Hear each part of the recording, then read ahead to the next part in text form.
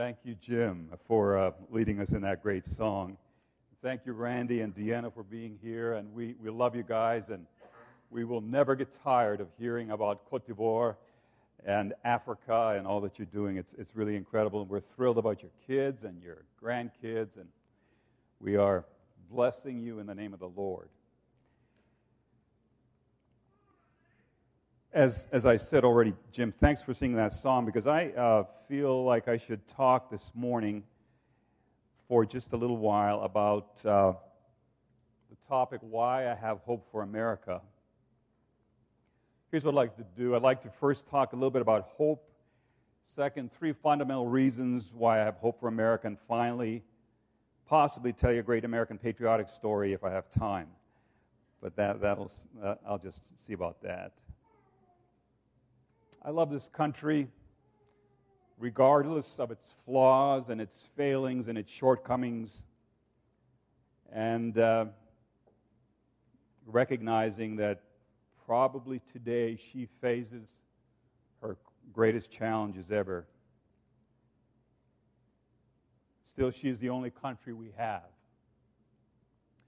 And I'm, more than anything, asking that we would pray for America in a more concerted and a more systematic way than perhaps ever before.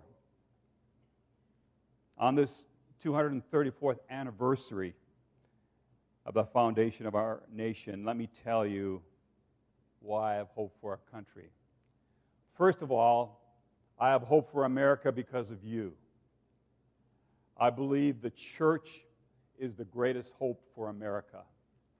And I believe that you will do consistently what is right for this country, and you will continue to pray for this nation and its incredible needs. America may not be a Christian nation anymore. That perhaps is debatable, but what I know for sure is it is a land of millions of Christians. Christians that believe in God and believe in the founding principles of this nation. I'd like to begin by just encouraging us to hold on to hope. We cannot go on without hope. Terry Law and Jim Gilbert recently wrote a book called The Hope Habit, and Terry defines hope as a confident expectation of the goodness of God. Oral Roberts said so many times, always when he began to speak, something good is going to happen to you. David Augsburger said, no man can live without hope. It is hope that heals. Hope is the basic energy of civilization, of social existence, of individual life. Tertullian said, hope is patience with the lamp lit. The theologian J.I. Packer explained the difference between optimism and Christian hope. Optimism is a wish without a warrant. Christian hope is a certainty guaranteed by God Himself. Optimism reflects ignorance as to whether good things will ever actually come. Christian hope expresses knowledge that each day of his life and every moment beyond it, the believer can say with truth on the basis of God's own commitment that the best is yet to come. Of course, true hope is hinged on the one historical fact that is unique to Christianity, the resurrection of Jesus Christ. Let me just share a couple of verses on hope this morning on Independence Day. May the God of hope fill you with all joy and peace as you trust in Him, so that you may overflow with hope by the power of the Holy Spirit. But since we belong to that day, let us be self-controlled, putting on faith and love as a breastplate, and the hope of salvation as a helmet. I think especially in this day, we need to learn to wear hope as a helmet around our head. Hebrews 6 says, God did this so that by 2 unchangeable things in which it is impossible for God to lie, we who have fled to take hold of the hope offered to us may be greatly encouraged. We have this hope as an anchor for the soul, firm and secure.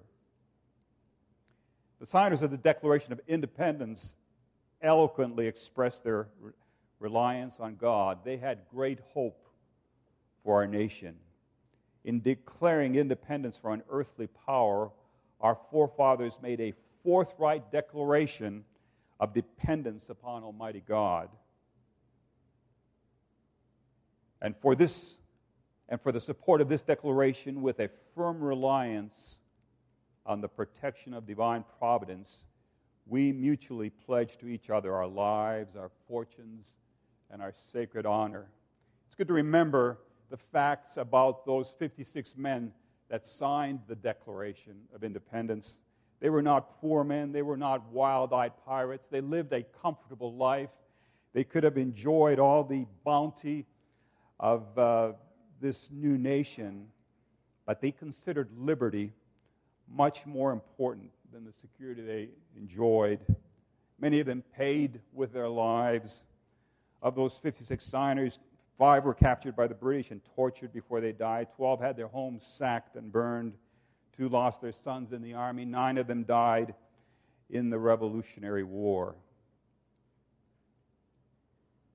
A second reason why I have hope for America is that there is a clear evidence, I think it's indisputable, that God's hand was on this nation before its foundation. And I'd like for us to take a look backward for just a few minutes this morning. Genesis 26:18 says, Isaac reopened the wells that had been dug in the time of his father, Abraham, which the Philistines had stopped up after Abraham died, and he gave them the same names his father had given them.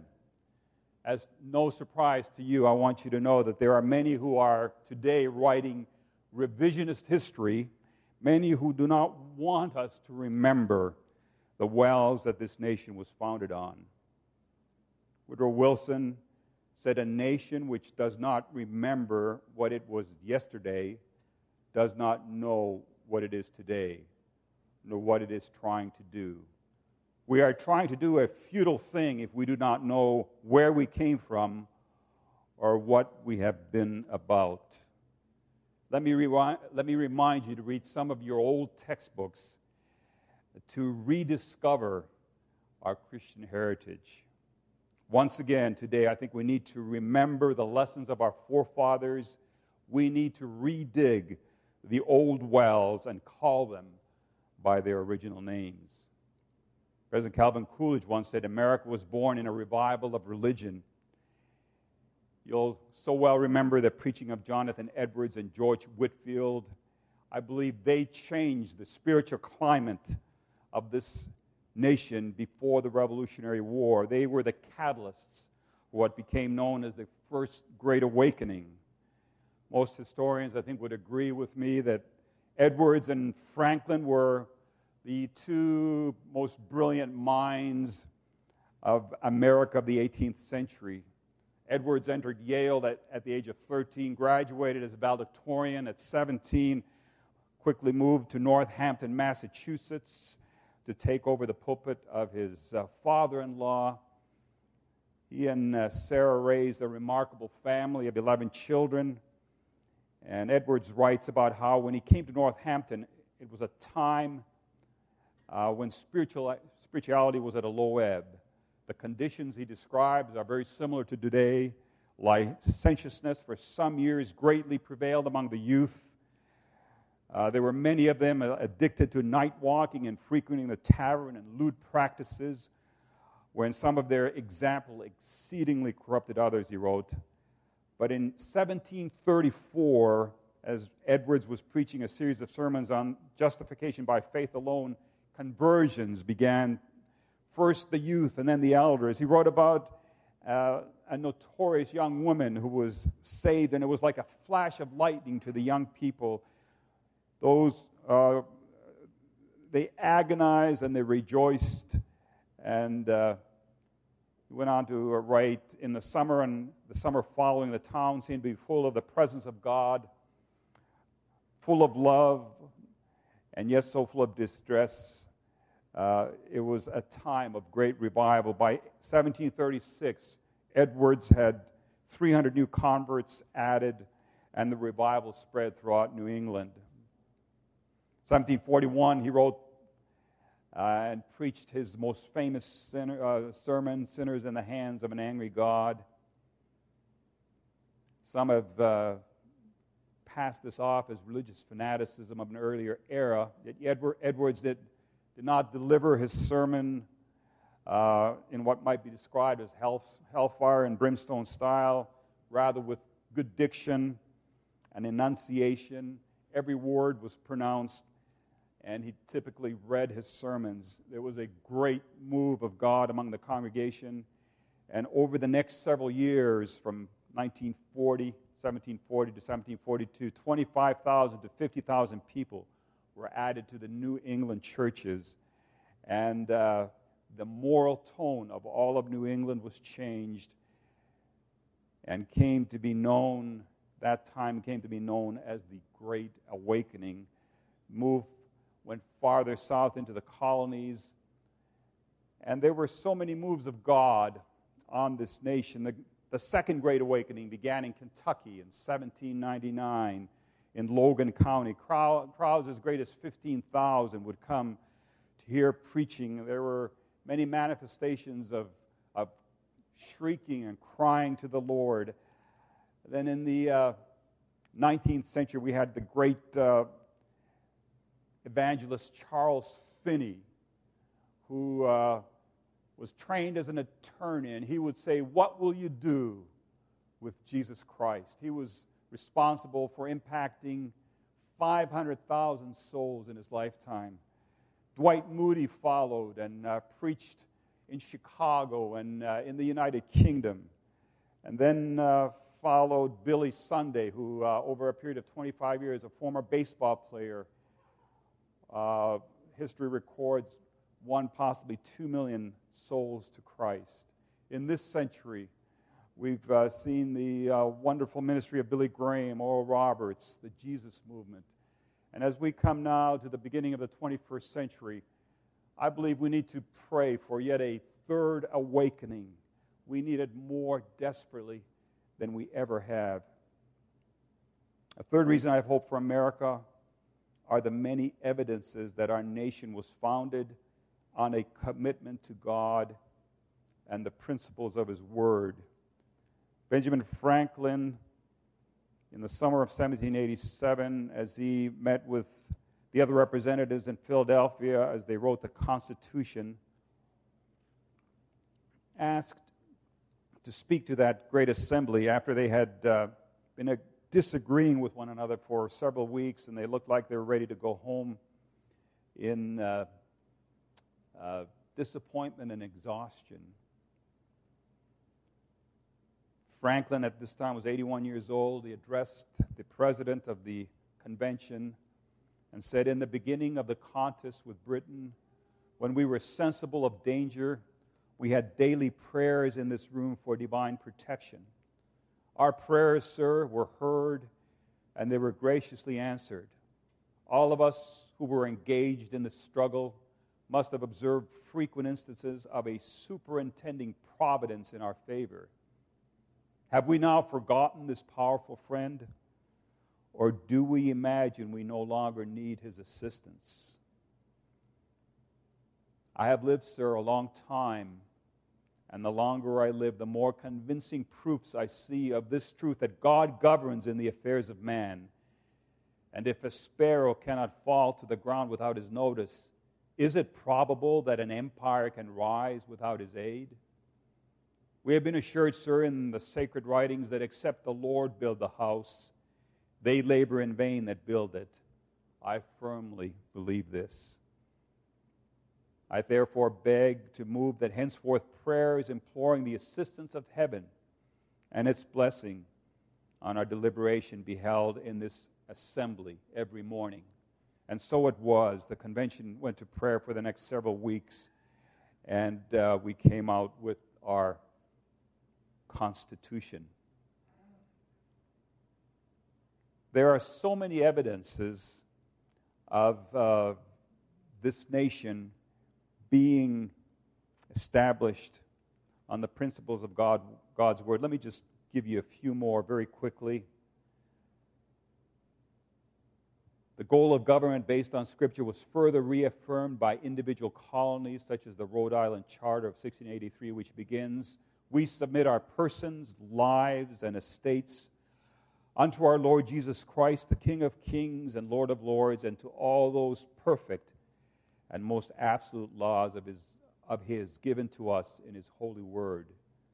Those absolute laws became the basis of our Declaration of Independence, which includes in its first paragraph an appeal to the laws of nature and of nature's God. The very purpose of the Pilgrims in 1620 was to establish a government based on the Bible. They had a charter from the King of England to do so. Our presidents throughout history have reaffirmed the fact that this nation was established on God's Word. In his first inaugural address to Congress, the first president of our nation, George Washington, stressed God's role in the birth of this republic. No people can be found to acknowledge and adore the invisible hand which conducts the affairs of men more than the people of the United States. Every step by which they have advanced to the character of an independent nation seems to have been distinguished by some token of providential agency.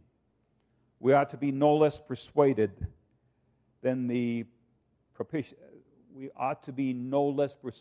the propitious smiles of heaven cannot be expected on a nation that disregards the eternal rules of order and right which heaven itself has ordained. Calvin Coolidge said, "The foundations of our society and our government rest so much on the teachings of the Bible that it would be difficult to support them if faith in these teachings would cease to be practically universal in our country." John Adams said, "The first and almost the only book deserving a universal attention is the Bible." Abraham Lincoln said, "All the good from the Savior of the world is communicated through this book. But for the book, we could not know right from wrong. All the things desirable to man are contained in it." He said also, "It is the duty of nations as well as of men to own their dependence upon the overruling power of God and to recognize the sublime truth announced in the Holy Scriptures and proven by all history, that those nations only are blessed whose God is the Lord." The Supreme Court decision of 1892, Church of the Holy Trinity versus the United States, stated, "Our laws and our institutions must necessarily be based upon and embody the teachings of the Redeemer of mankind. It is impossible that it should be otherwise, and in this sense and to this extent our civilization and our institutions are emphatically Christian." This is a religious people. This is historically true. From the discovery of this continent to the present hour, there is a single voice making this affirmation. We find everywhere a clear recognition of the same truth. These and many other matters which might be noticed add a volume of unofficial declarations to the mass of organic utterances that this is a Christian nation. Supreme Court of the United States, 1892. One of the ambassadors to the United Nations put it this way just some 50 years ago: "The good in the United States would never have come into being without the blessing and the power of Jesus Christ." I know how embarrassing this matter is to politicians, bureaucrats, businessmen, and cynics. Whatever these honored men think, the irrefutable truth is that the soul of America is at its best and highest Christian.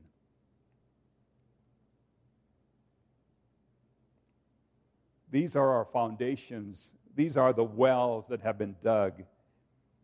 And this is why I have hope for America.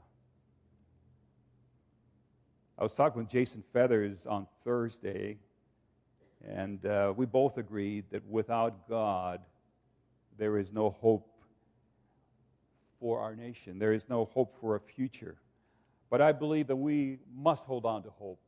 And we must realize that we can move heaven by our prayers. The God who is the same yesterday, today, and forever is a prayer-answering God. As Jim Grinnell has recently encouraged us, we need first to pray before we do anything else.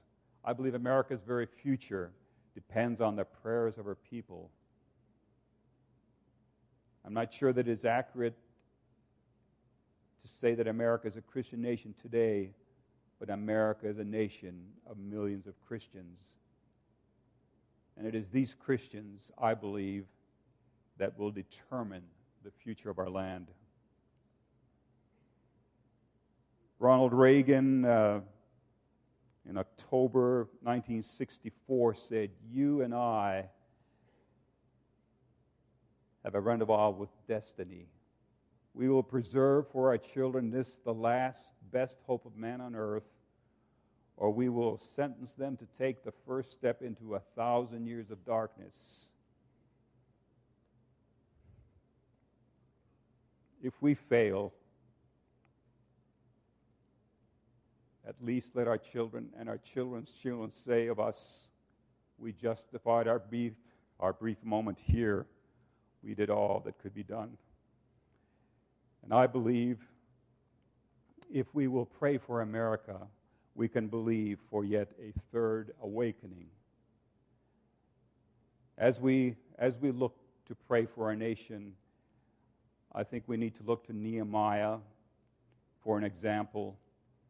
Nehemiah was appraised of the troublesome situation in Jerusalem, and he began praying, confessing the sins of the children of Israel, and he included himself, "Which we have sinned against thee. Both I and my father's house have sinned. We have dwelt very corruptly against thee and have kept the commandments, and have not kept the commandments, nor the statutes or the judgments which thou commandest thy servant Moses." When we pray for America, for our nation, first we need to ask God to forgive our national sins. We need to repent for the sexual perversion we have tolerated as legitimate. We need to repent of the alternate lifestyles that we accept as normal. We need to repent that the foundation of our families has been destroyed, that we no longer hold marriage vows sacred as God does. We need to repent of our sin of legalized murder of over 50 million unborn babies created in the image of God. We need to repent for allowing our children to be indoctrinated with secular humanism in the public schools. We need to confess to God every stand that our nation has taken contrary to His standards of right living. And then we need to plead with God to have mercy on our nation one more time, to bring about a national movement of prayer, repentance, and obedience to His laws. Abraham Lincoln prayed a prayer for America in 1863. I believe it's still appropriate. He prayed, "We have been the recipients of the choicest bounties of heaven. We have been preserved these many years in peace and prosperity. We have grown in numbers, wealth, and power as no other nation has ever grown. But we have forgotten God. We have forgotten the gracious hand which preserved us in peace and multiplied and enriched and strengthened us. And we have vainly imagined in the deceitfulness of our hearts that all these blessings were produced by some superior wisdom and virtue of our own. Intoxicated with unbroken success, we have become too self-sufficient to feel the necessity of redeeming and preserving grace. Too proud to pray to the God that made us. It behooves us then to humble ourselves before the offended power, to confess our national sins, and to pray for clemency and forgiveness. If my people who are called by my name will humble themselves and pray and seek my face and turn from their wicked ways, then will I hear from heaven and will forgive their sin and heal their land. Even as the children of Israel repeatedly sinned and walked away from God, as God gave them yet another opportunity to repent, there was restoration. I believe that still holds for us as well in America.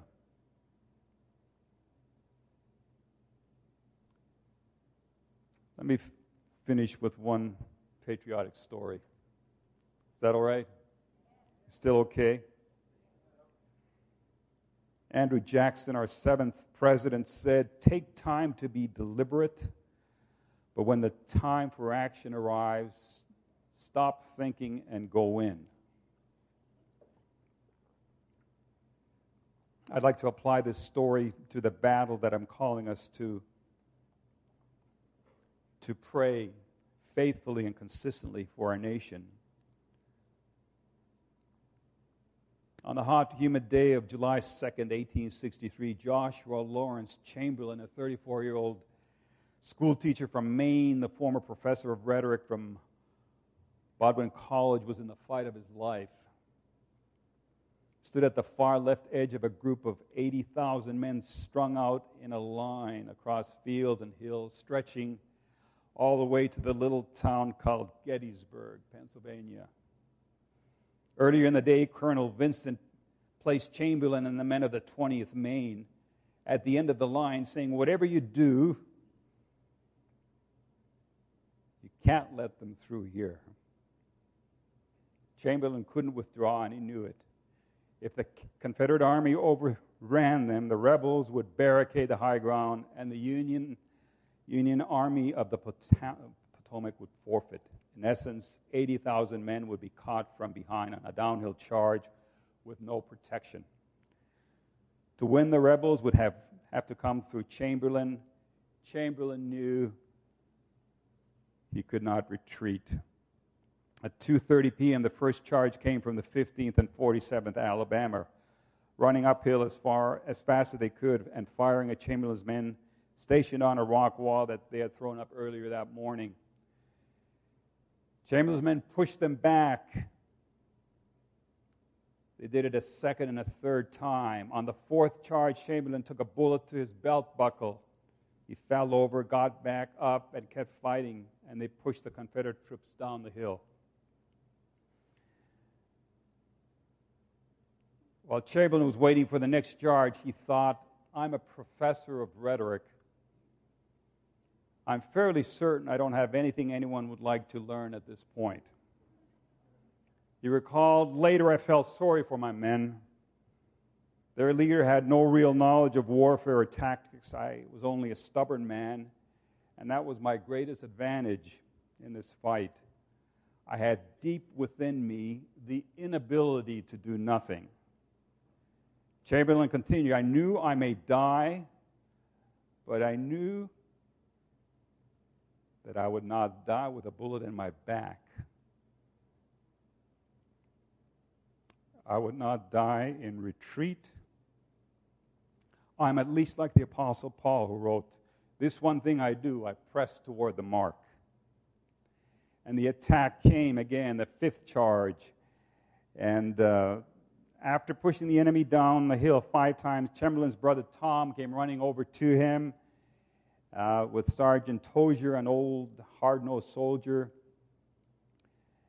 And they were telling Chamberlain, "There's no help from the 83rd. They're shot up to ribbons, and all they can do is extend the line a bit. We're getting murdered on our flank. Can we extend?" Chamberlain said. His brother Tom said, "There's nothing to extend. More than half our men are down." Chamberlain's company had started from Bangor, Maine, 6 months earlier with 1,000 men. That morning, there were 300. Now they were down to 80. "Yes, how's our ammunition?" His brother said, "We've been shooting a lot." Chamberlain said, "I know we've been shooting a lot. I want to know how much we've got." As his brother went to check, the 12-year-old lookout who had climbed a tree yelled, "They're forming up again, Colonel." Sergeant Thomas stumbled in the midst, out of breath. Colonel Chamberlain, sir, Colonel Vincent is dead. Are you sure, soldier? Yes, sir. He was shot right at the first of the fight. They were firmed up by Weed's brigade up front, but now Weed's is dead. They moved Hazlett's battery up top. Hazlett's dead. And his brother came up running. Joshua, he said, we're out. We've got 1 or 2 rounds per man. Some of the men don't have anything. Chamberlain turned and said to his men, tell the boys to take the ammunition from the wounded and the dead. And Chamberlain's men started wondering where they were going to go and what was going to happen. Chamberlain retorted grimly, we will not be pulling out, Sergeant. Carry out my orders, please.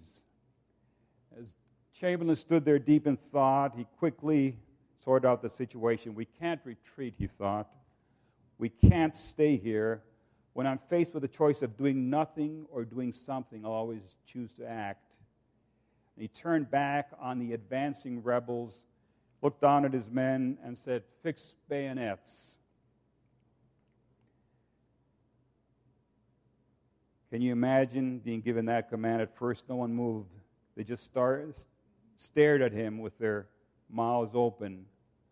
We'll have the advantage moving downhill, Chamberlain said. Fix the bayonets now and execute a great right wheel of the entire regime.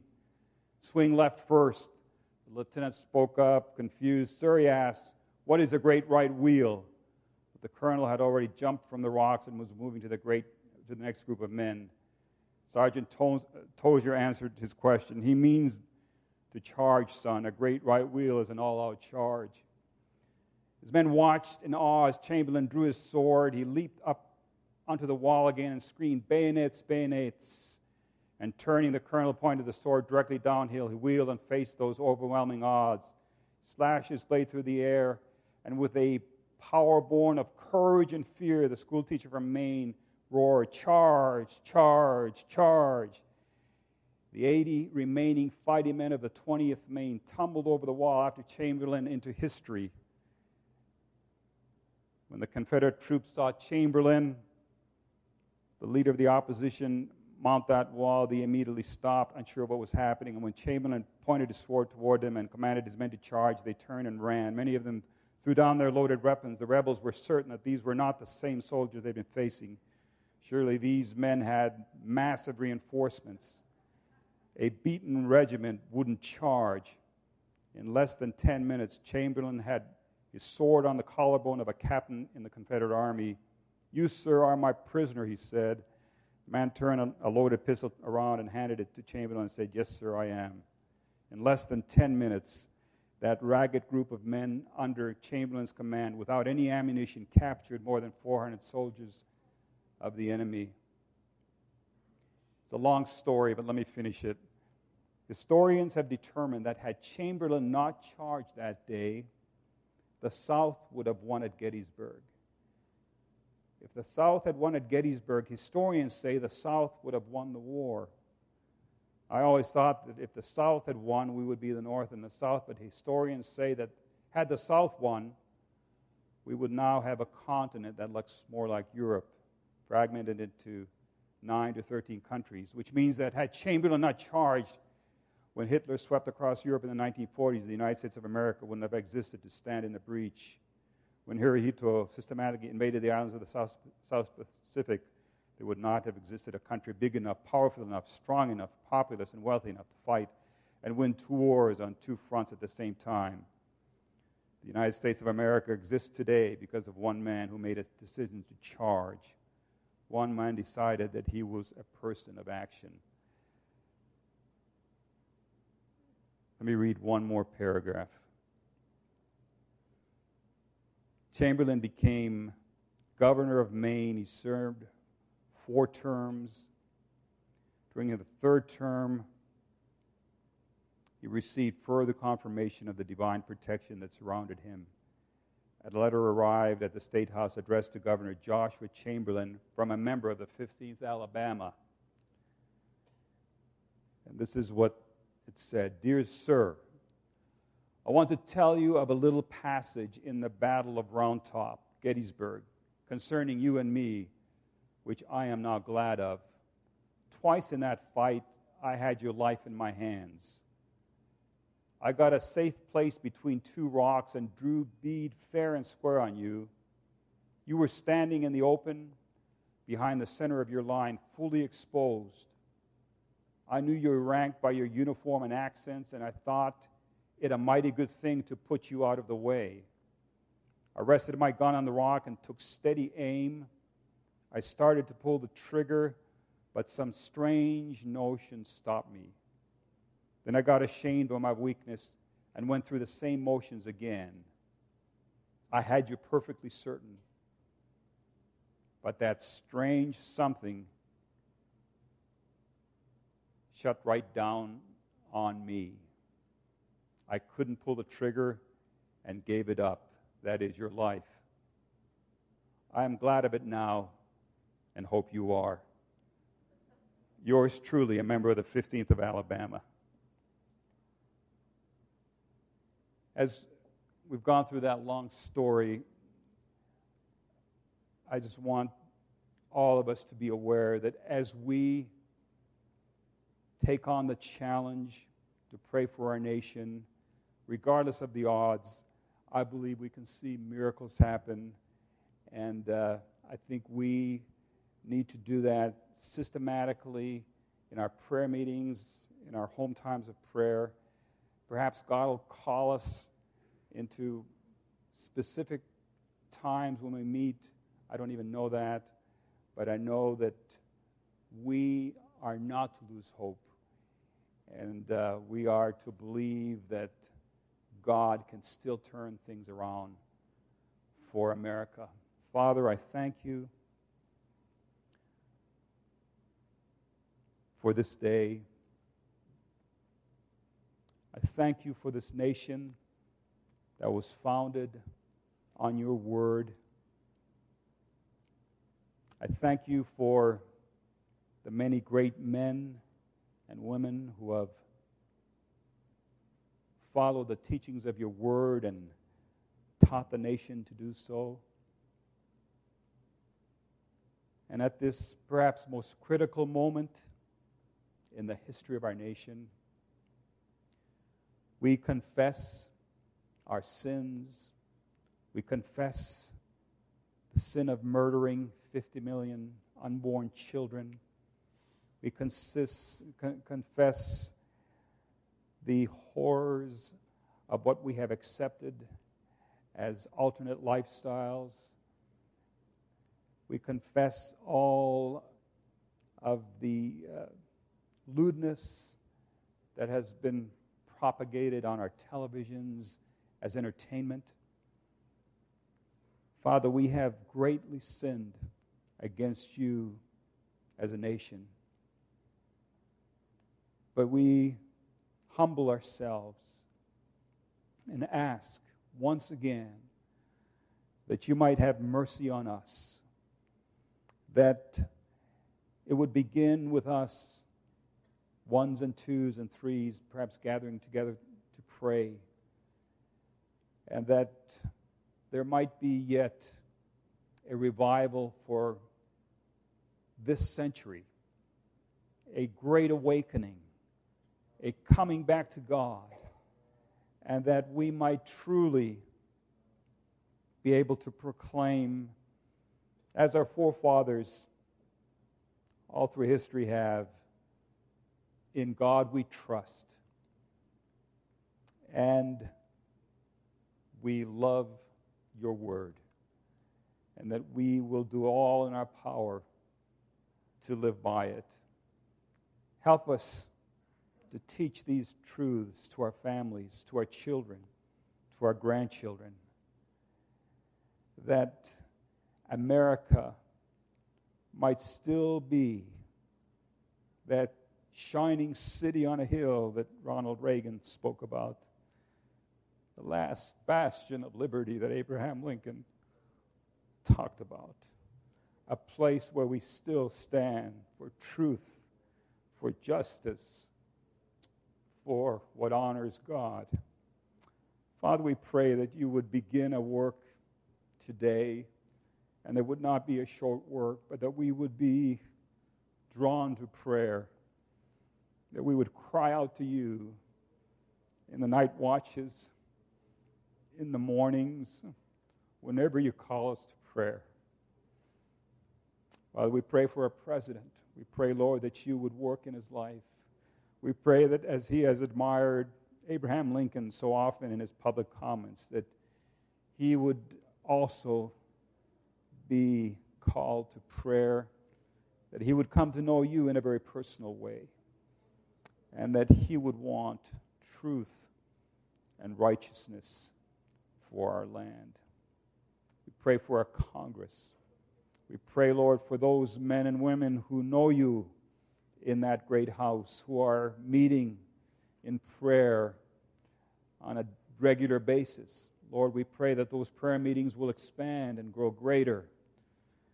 And even as we have this great tragedy ongoing in the Gulf, Lord, we pray that our churches, even as they prayed last Sunday all through the Gulf Coast, we as a nation would be called to prayer for your divine hand to be extended to us once again.